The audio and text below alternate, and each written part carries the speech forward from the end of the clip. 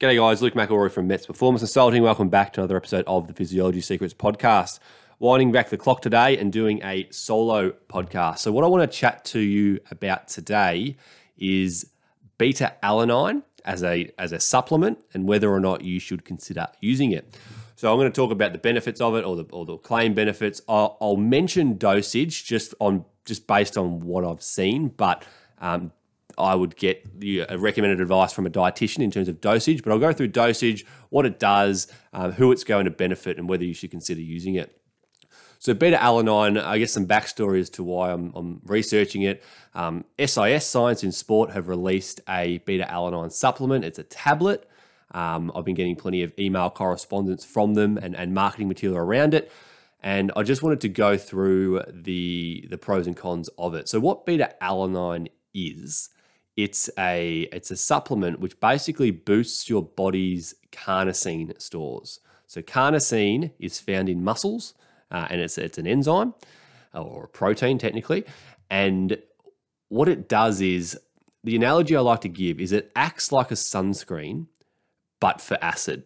So when we apply sunscreen to our skin and we go outside, there's still UV rays present, right? But they don't burn the skin due to the sunscreen.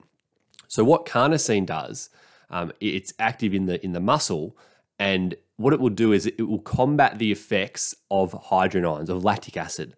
So we know lactic acid accumulates when we use the anaerobic glycolysis system, and part of that lactic acid, the hydrogen ion component of lactic acid, is acidic, and it will make our blood more acidic. It will reduce the pH of our blood, make it acidic, and inhibit our muscular contractions.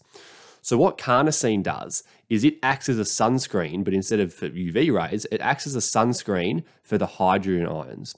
So although the hydrogen ions, the lactic acid, is present in the muscle, the carnosine is going to combat the effect of those hydrogen ions. It's going to delay that drop in pH. It's going to delay that acidity coming into the blood.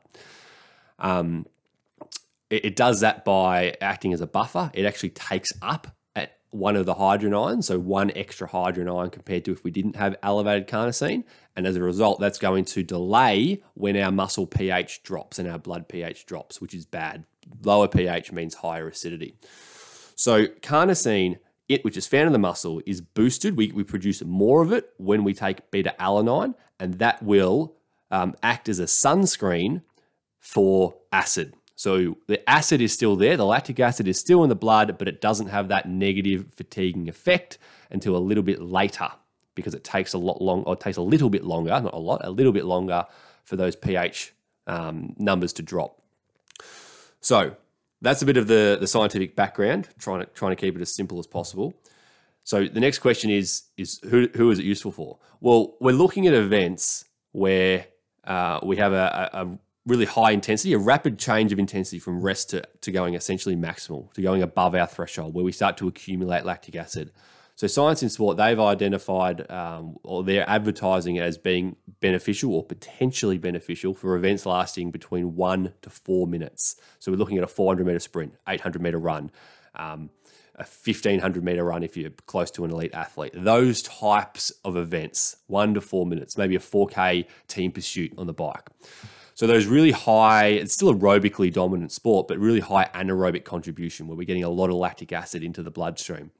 The reason they would have chosen 1 to 4 is because once the carnosine is used up, but once your blood pH drops or is close to dropping outside the optimal range, then it doesn't matter how much carnosine you've got no scope to get more hydrogen ions in the blood before you're going to start fatiguing. So it's like, think about it like this. So right now we're at a normal range. So the blood pH, its optimal range is 7.35 to 7.45. That's our optimal range. So let's just say we're starting at 7.4. We go from nothing to maximal effort for, say, 2 minutes without carnosine. We're going to go from that 7.4 to drop below 7.35. Let's say we do it in a minute 30. I'm just making up numbers, all right? So we drop from 7.4 to below that 7.35 in a minute 30. We add carnosine, which acts as a sunscreen, and now instead of dropping below that 7.35 at a minute 30, it takes a minute 45 or a minute 50 It's a little bit delayed. The fatigue is a little bit delayed. Whether that's 1 minute, 3 minutes, 4 minutes, whatever, but that's why it's advertised as 1 to 4 minutes, because you've still got the hydrogen ions, the lactic acid accumulating. It's just slightly delaying the fatiguing effects associated with it. So if you went more than 4 minutes and you're doing an 8-minute event or a 10-minute event where you're still going above your threshold, you're going as hard as you possibly can go, well, we're still going to get below that optimal range at some point. So it's not going to be beneficial for 10 or 20 or 60 or, an Ironman distance race, because it's only delaying it a little bit. The pH will still drop below optimal, and it will still cause fatigue. So it's only effective in those shorter duration events, 1, 2, 3, 4-minute events.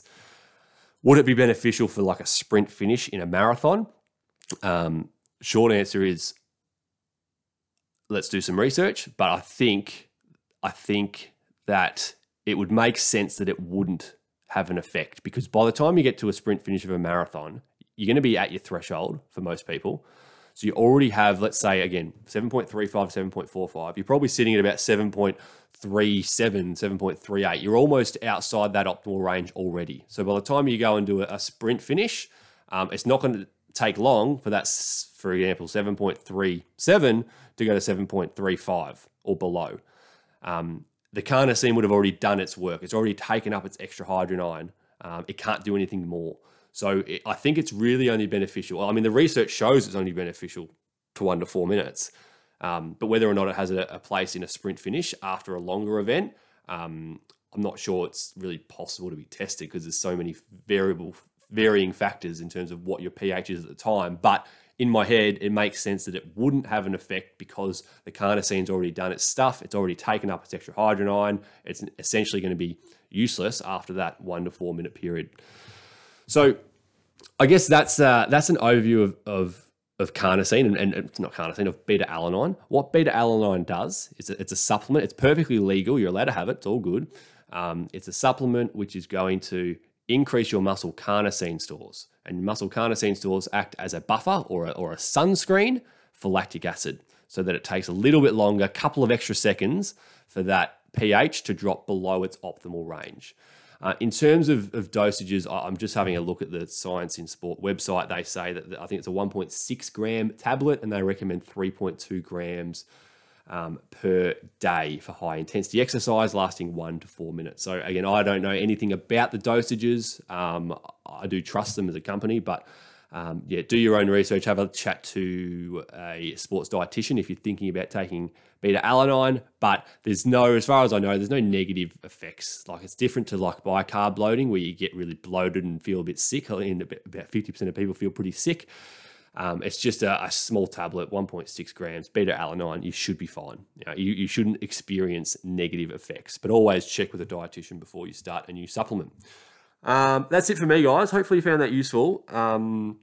If you've used beta-alanine before, let me know what you think. Was it beneficial? Was it not? And why? Just send me an email, luke@metsperformance.com. And if you have any other topics, podcast topics, whether that's a supplement or a training session or anything, just get in contact via our Instagram page @MetsPerformance. Speak to you on the next one. Hey podcast, Nick from Mets here.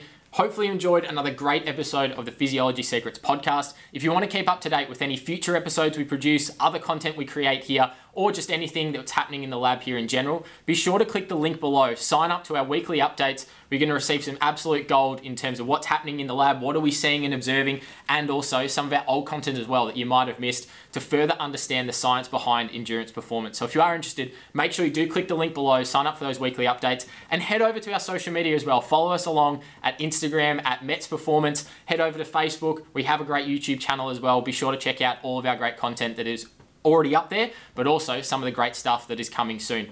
Thanks again. Be sure to share the podcast. Hopefully you enjoyed another episode, and we'll see you in the next one.